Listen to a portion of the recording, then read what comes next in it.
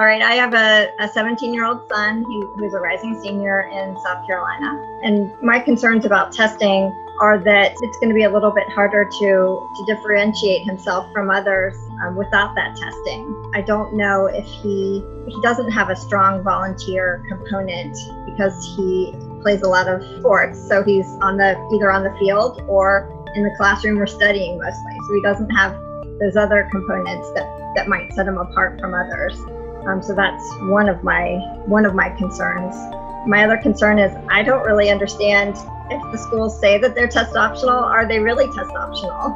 We keep getting a lot of conflicting information. Some say, yes, test optional, we won't even look at them. Others say, well, it is test optional, but if you don't send us your test scores, then you will be at a disadvantage to students that have higher test scores. Hi, I'm Diane Tavner. And I'm Michael Horn. Thanks again for joining us for Class Disrupted. Diane, as I've been on webinars and phone calls with high school parents across the country, I'm hearing a lot from parents like this one who are worried about what college admissions might look like now that the SAT isn't in play in the way that it once was. So many schools are going test optional. And now that, let's face it, nothing is in play like it once was, honestly. Michael, I'm really grateful that tests like the SAT are in play because it gives us an opportunity to take a hard look at the why behind them and really unpack that just like we did last week in our episode about grades. I want to ask some of the same questions about tests. And not just the SAT, but the standardized tests we use all the time in so many of our classes and grades and schools. Like, why are we so reliant on them? Are they the best way to serve our kids? And at this point, I don't think it's going to be a surprise to anyone that I feel strongly there's a better way. And I think you do too. And so perhaps that's not surprising either. I do indeed. But I would go so far as to say that I don't necessarily think the issue is with the tests per se. I'd probably say that I think they are important even in some cases. But the problem in my mind is how the tests are administered and how decoupled from learning they are in K-12 schools. It's like the tests are a symptom of a greater problem because just think about how we've used them. We use them to sort students out of potential pathways. We close doors off to opportunities through tests. And we do all these things for which the tests were honestly never designed to do. And using the tests in that way, it equates to some really disastrous outcomes for kids. What you're speaking to, Michael, are very real problems with standardized tests. As a country, we talk about how we want to educate all kids. And in fact, we put a bunch of these standardized tests in place so that we could literally leave no child left behind. But honestly, that just doesn't ring true. For so long now, we've been using these tests to close doors for kids, and people get that. They understand that. It's part of it is a selection problem. We're only selecting for one thing. It's super narrow, and it doesn't actually tell us very much. It's like, I think of it like, it would be like if we went to a court or a jury trial, and it's like hearing one piece of evidence in a trial and then making a ruling based completely on that one piece of evidence. And, what happens is that we end up leaving all these other kids behind. And it might be a different story if we valued the entire array of skills, knowledge, and passion that every person brings to the world, and we had ways of helping them select into a good fit pathway for them. But that's just not how our standardized tests are being used. You're totally right. We've used them in incredibly narrow ways, and we test a very narrow band of skills and knowledge and things of that nature. But because testing has become so important, it's put a lot of pressure on our K-12 system to focus on them. And in my mind, schools haven't generally done so in a very productive way. They've often narrowed the curriculum, which is honestly against what the research would suggest you should do to improve learning and subsequently raise scores. And all too often, Diane, they've taken the joy out of learning. You know, Michael, we often talk about how you value what you test and you test what you value. And so I think that's what we're getting at here. I mean, to your point, sadly, it's not even what the research says that people are doing here. Most people, when they think about how they're going to get better on these tests, they're just doing what's familiar to them. You know, if kids aren't doing well on tests, we need to remediate them. We need to give them another worksheet. We need to try to really cram that information in their head. You know, Larry talked about this in our second episode, if you remember, when he was like, oh, the textbook companies get really good at giving you precise worksheets to test the exact question that so kids can get better on it. And when we do that, we lose sight of so many important things. We lose sight of developing every person. We're not offering them options. And, you know, Todd Rose put this so well when we talked to him. And he said so much that we didn't even include this bit. So I'm really excited that we get to bring it back now and hear a little bit more wisdom from him. Picasso would never have gotten into Stanford's visual arts program unless he had fantastic SAT scores, which is really absurd. You know what I mean? It's like, you're not looking for talent of the broadest kind. You're not looking for allowing kids to show what they care about and are good at. You're literally saying, dance the way we're telling you to dance. And then we pretend that it's awful, right? And then kids get in, same thing happens again, only now it's on your dime. And so throughout the system, there's a handful of things that really never show up. One is actually accepting that the kid's individuality matters. There's nothing about trying to equip them with more autonomy and agency and the ability to have more self-direction. And we just don't, that's not the focus, right? And we're not really trying to cultivate human potential of the broadest kind, right? We're still stuck in this idea that there's only a limited number of spots. Let's try to find the fairest way to figure out the kids that deserve it. So Diane, I remember not just Todd talking about how the system sorts and narrows options for students and all of that, but I also remember how enthusiastic he was about what he saw as a chance for change. And this is where I come in with some optimism too. I'm actually really excited, Diane, that testing has been so thoroughly disrupted because it's like we've been forced into a timeout.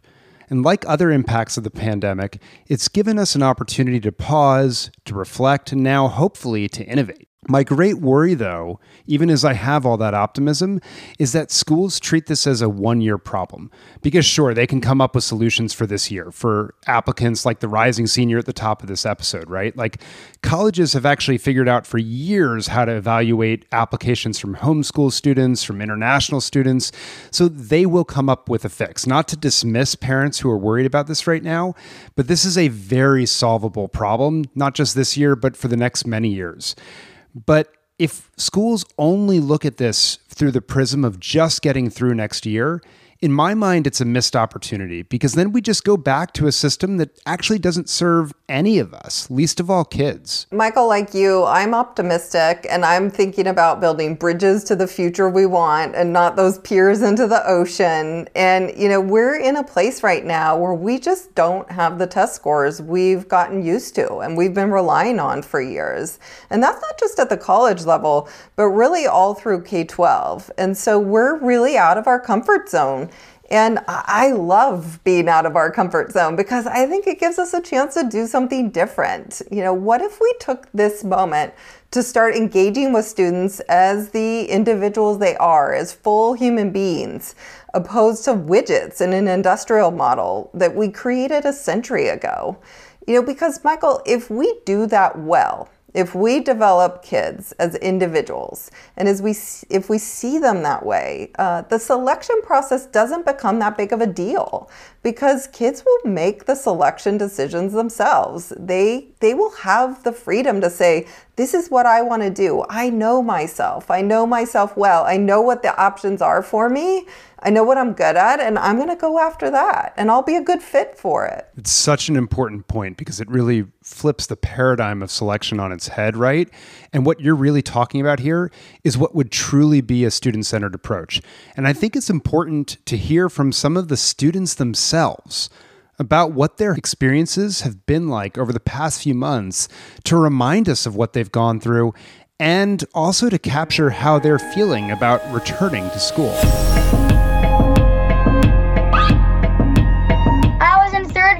the school's closed down. At school, I don't know, I just had a lot of fun. Like, some people feel differently at school. Some people, school isn't their favorite, but with me, I really liked school. All the sports closed too. I just started baseball practice, and my team was really good, and then it just got canceled for maybe next summer. We don't quite know yet what's going to happen, like how we're going to eat lunch or how big the classes are going to be. So we just have to wait for now. I don't know. It's just strange right now. Everything's strange. Well, the first time it was announced, everyone in the class cheered except for me because they all thought it would be like a vacation, but I was pretty worried. The teachers have been providing online work that doesn't feel productive to me in that it's not self-explanatory and like a computer can't be a teacher. If we go back in the fall, I think it's a very risky move. 1,000 students can't be controlled by only a few teachers.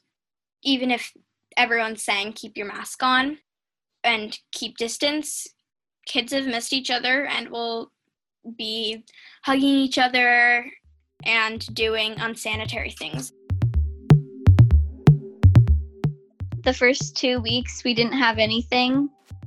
We didn't really have Zoom meetings. We didn't have anything. And then the teachers talked and kind of started to give us more work. And it was really interesting because like some teachers gave us a lot of stuff and some gave us nothing. And I think it's going to impact like how much we know about different classes and just how much we know overall, because I feel like it's a big year of like learning freshman year, and I feel that a lot of it was taken away. It's been pretty overwhelming, and it feels kind of weird because you're just at home and there's so much going on outside of just coronavirus, and it's hard to just be like you can't do a lot. I definitely expected to be out of school because all of the teachers were preparing for it. They told us that we probably weren't going to come back. But it was also really sad, though, because you don't really realize what it's like to be distanced from your classmates until it actually happens. It's going to be very weird for my class because we all just finished our freshman year. So it's going to be for friends that you have that you don't spend 24 hours a day with. It's going to take a little bit to reconnect with each other and just feel natural again. I didn't know that I'd be leaving school. They just said 2 weeks. And I was just like, well, it's not fun exactly, but I mean, it's not that bad.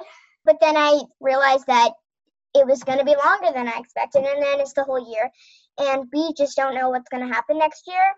But I felt like it was really hard. And I feel really scared when something new happens and my parents are all like, oh, something's bad happens and we have to break it to her. But I know that they are struggling just as much as me. 20 years from now, I'm going to tell my kids, oh, I survived coronavirus and it was really hard. And so if you're whining, then just know that I've been through a lot and I was just in 3rd grade. Wow, Michael, you know I get so excited when we talk to kids. I love hearing from the kids. I know this is only a small sampling and that many kids have been through much worse since March, and we should not forget that, and we should really hold that really close. But it's still pretty clear from these kids that there's been a lot of upheaval in their worlds. Right. And just imagine, though, put yourselves back in their shoes. you're getting pretty much ousted from your school building overnight. You're torn away from your friends. First, they say, oh, it'll just be for a couple weeks, and then it's a few months, and then it's the rest of the year. And then you've experienced all of this really confusing, haphazard learning that we've talked about on this podcast, while schools scrambled to figure out how to teach you in ways that they were totally unprepared for. And then there's all this confusion about grades, and then, some people are tossing them out, some people are getting A's. It's caused kids to really rethink what learning is all about. And then not having access to learning in some cases at all, it really caused them to miss it in surprising ways. And that may not have been what people expected. Yeah, I think that's right. And it also looks different, obviously, depending on the age of the student. There's, because we're obviously also under incredible stress as a nation right now. And even if you tried to avoid the headlines, you really couldn't, except if you were in the youngest of years, right? Because it's not just about what life looks like right now with the pandemic and all the news surrounding that, but there's also this great moment of civil unrest and I would say awakening right now in the country. And while certainly many children have been aware of inequities and racism their whole lives, there are a lot who I'm imagining are just waking up to it. And many, I suspect, are losing faith in systems that they've always taken for granted. I think that's right, Michael. It's like the perfect storm. There's the pandemic and the sheltering. There's this financial crisis from so much loss. There is incredible fear and unrest in our communities of color and quite frankly across the country. There's so much going on. And so even if kids do get to go back to school in the fall, they've got all of that, and then school is not going to look the same. It is going to look really different. And, young kids will understand that. And sadly, what most districts are talking about right now doing is as soon as they get the kids back into the building, giving them a standardized test to figure out how much learning they lost. And let's just think about that from the perspective of a student for a minute. So I've had all this stuff happen. I'm dealing with all this stuff. I get back in the building and you're going to give me a test? What does that say to me about how you feel about me and how you see me? I mean, the science would just never bear this out as a good idea, Michael. Tests are threatening under the best circumstances, and to introduce greater fear and threats to our kids when they walk back on our campus is just, it's unconscionable. Yeah. And so it's clear that, when you think about it from the student's perspective, how off-putting it would be in the best of cases and how deeply unsettling and threatening it would be in many others. But I also imagine that you've thought a lot about this from the teacher's perspective, Diane. Oh my gosh, absolutely. The teacher experience is so close to my heart. It's what we're working on and thinking about every day. And just imagine now you're a teacher. So you've missed your kids so much. You're excited to be back with them, but you're really nervous. There's a huge focus on keeping them safe and you safe and everyone safe. We're all getting used to the proper protocols and social distancing and wearing masks and washing our hands constantly and maybe taking temperatures at the door. I mean, this is a huge job that no one is used to.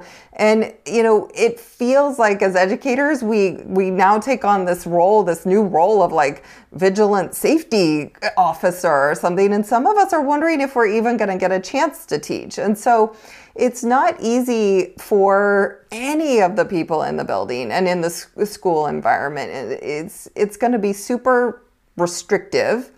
And so there's a fundamental change in how we're going to engage with each other at school. And the first thing you're going to do is give kids a test. Okay, and then as a teacher, I'm like, why did I do that? The district's going to take these scores. I don't know when I'll see them.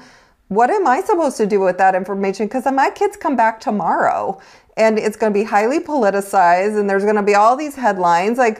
How is that helpful? Yeah, so look, a lot of this seems daunting, right? But we have to ask ourselves as a country, as states, districts, communities, what's our goal, right? Step back and go to that first principle, sort of. What's our goal here?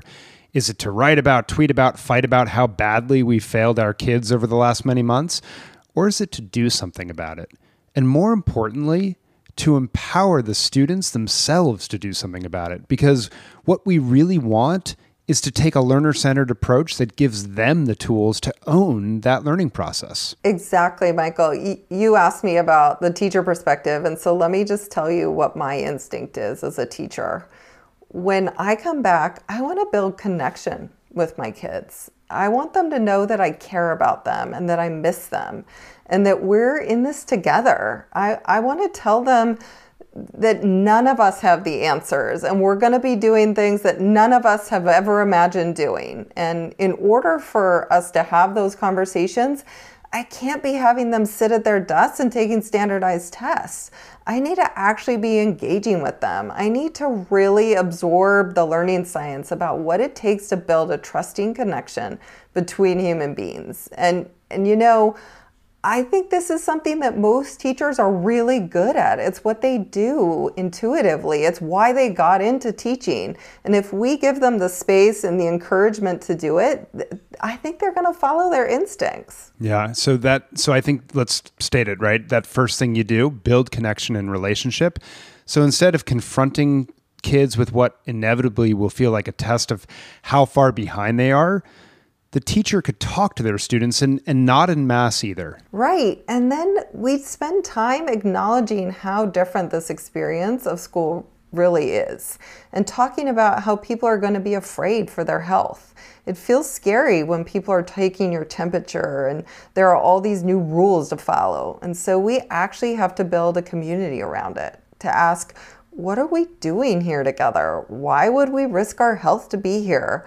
Why would we be careful in this community? How can we trust each other? This is such an important point. I want to jump in here, Diane, with the parent perspective, because it's so critical to the conversations we're having in my household right now, because I'm really worried as the parent of 2 5.5-year-olds that if they go to school and they're constantly told what they cannot do, we're going to build a generation of kids who are just afraid of things. And I don't want their teachers to have to become hugging police, blowing the whistle whenever kids get too close, reprimanding them for trying to build connection. And I think we can take a much more positive spin here and reframe it around the opportunity here to take care of each other. This is now how we do this. And the possibilities of what, as a group of humans working together, we can accomplish together, not what we're no longer allowed to do. Michael, we haven't had such a strong rallying cry for collective purpose probably since Sputnik. I mean, doing the right thing can be a positive experience as opposed to a negative one. But kids need to understand why. They care about the why. This is what people don't realize about kids. They care about the why. This goes back to us needing to trust them and empower them and give them real answers. Yeah, I think you're right. And if people want to recall what it feels like to have 5-year-olds, that's why they're always asking why. So with that all said, as the first 2 steps, if you will, what would you do next? Well, for me, Michael, again, I just come back to this idea of trust. Instead of telling them, we're going to give you a test because we know you've lost learning, I would ask them, what do you feel like you need to learn or want to learn? What do you feel like has happened for you? Where are you? What do you feel like you may have missed? And what are your goals? Kids will be much more motivated and interested if they're working towards something that they want to do and that they believe in versus something someone else has told them. Oh, you've missed that, or you don't know that, or you lost all of this. That is such a deficit perspective, and it just doesn't motivate people. I mean, the science is super clear about this. And so, we need to think about how you'd feel if you were told these things.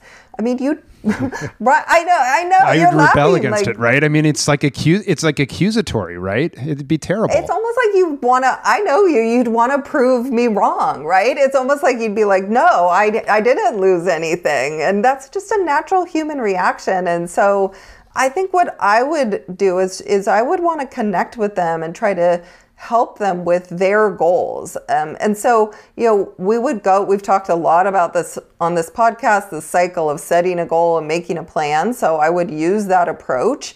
I, as a teacher, need to have a map of where I want them to be going, and I need to be helping them make those connections and making sure, I'm checking that that they're getting to what they need. But I first just need to really trust that they're going to want to do that for themselves. All right, so let me try to synthesize this a bit, Diane, because you've covered a lot of ground. But it also seems like we have 4 clear steps in front of us, okay? So step 1 is building relationships and those connections. Yep. Step 2, I'd summarize as coming together around a sense of purpose with this new school reality, reframing it from a negative to a positive. The third thing, if I'm hearing you right, is understanding students' goals, their own sense of what they need right now at this point in their lives and what they want. And then the fourth step that you're starting to talk about is where the teacher connects the students' goals to what's important from the perspective of the curriculum. Is that about right? Totally, Michael. You've got it. All right, awesome. So then I think we need to address the elephant in the room here, if you will, because I imagine a lot of teachers and parents will be listening to this and thinking, okay, sure, maybe that works for an independent school with small class sizes, or maybe for kindergarten, or maybe even first grade. But how do you do this if you're anything but that, right? And it occurred to me as I was listening to you talk about these 4 things that the podcast up to this point has actually already addressed the how.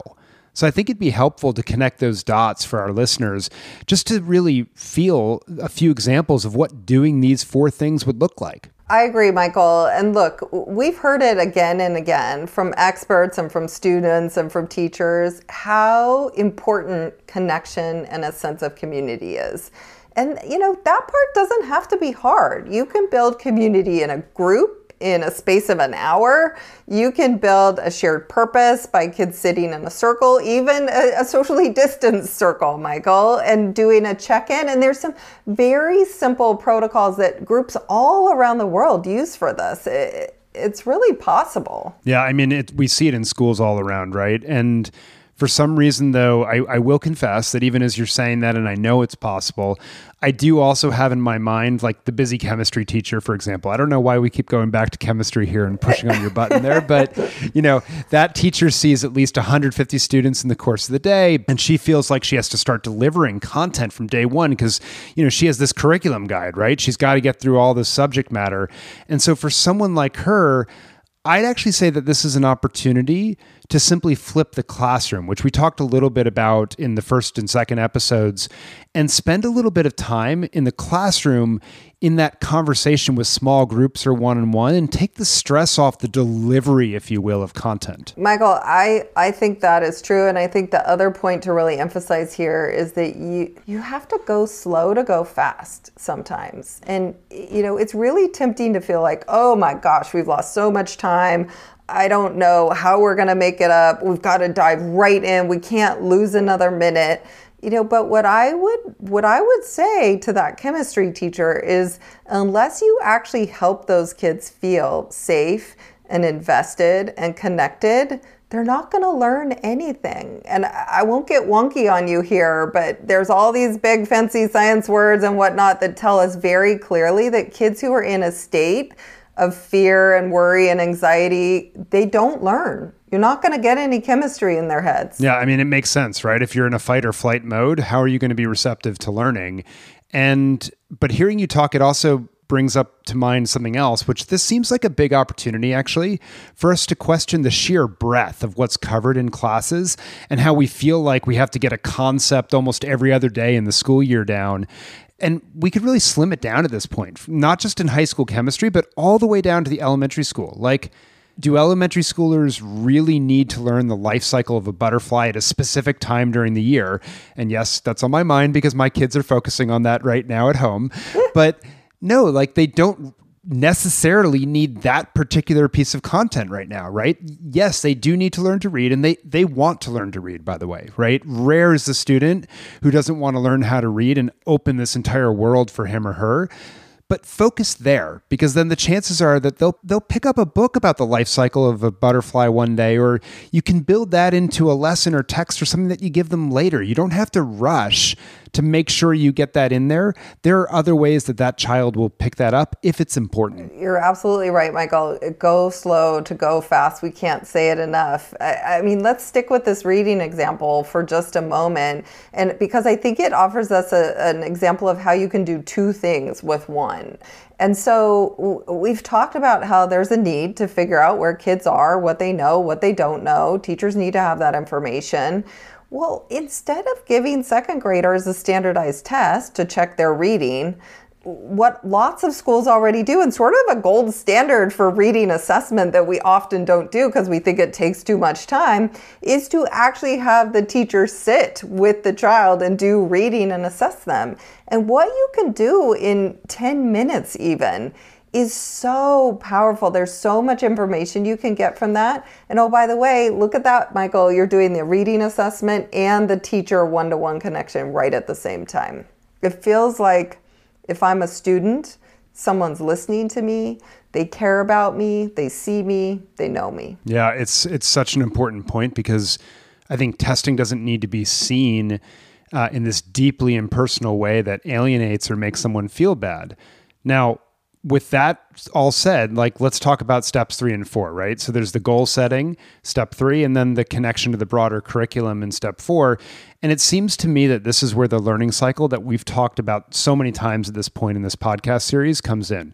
Having the student set a goal, make a plan, learn, of course, and execute that plan, show what they know. And that's the testing part. We can call it out, but it's in this cycle of learning because then they reflect on that performance and they set another goal and make another plan and continue to go round and round. Exactly, Michael. And what I love here is that we're bringing everything together because that cycle is best accomplished through a project that builds in the habits of success. And projects are kind of like a 3-for-1 because they also help build students' connection with one another and with the teacher as they work together.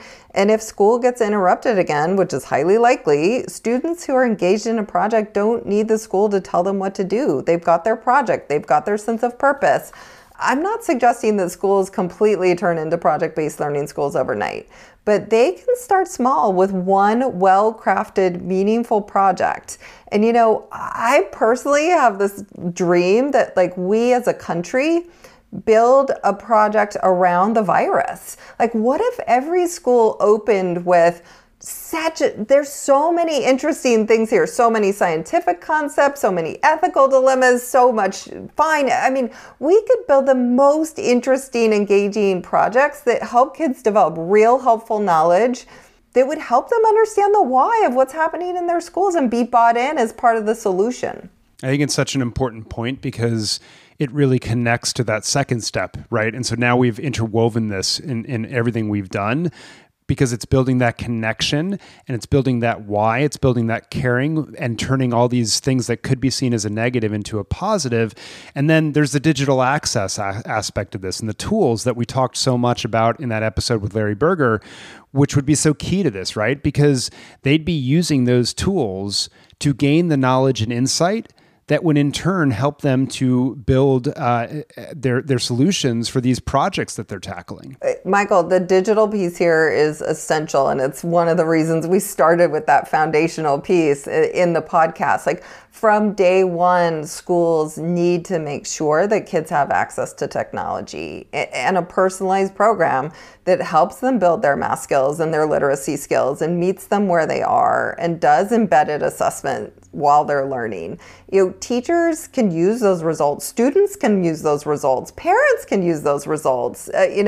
That is so much more powerful because when you get that result, you get right back to work, as opposed to having some standardized tests that who knows when you get the results and if you can read them when you get them. The tools are out there, Michael. Yeah, it's absolutely right. And look, we will acknowledge schools unquestionably have their work cut out for them this summer. There is still a lot of uncertainty and so forth.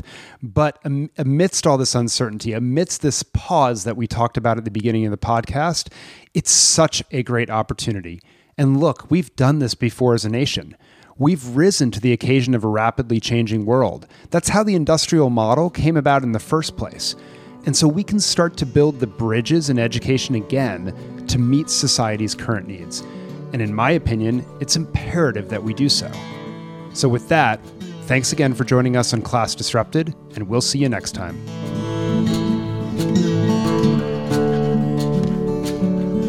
Thanks for listening, and thanks to our awesome crew making this all work. Jenna Free, our writer, Steve Chigaris, our producer, and Nathan James helping us with publicity and graphics.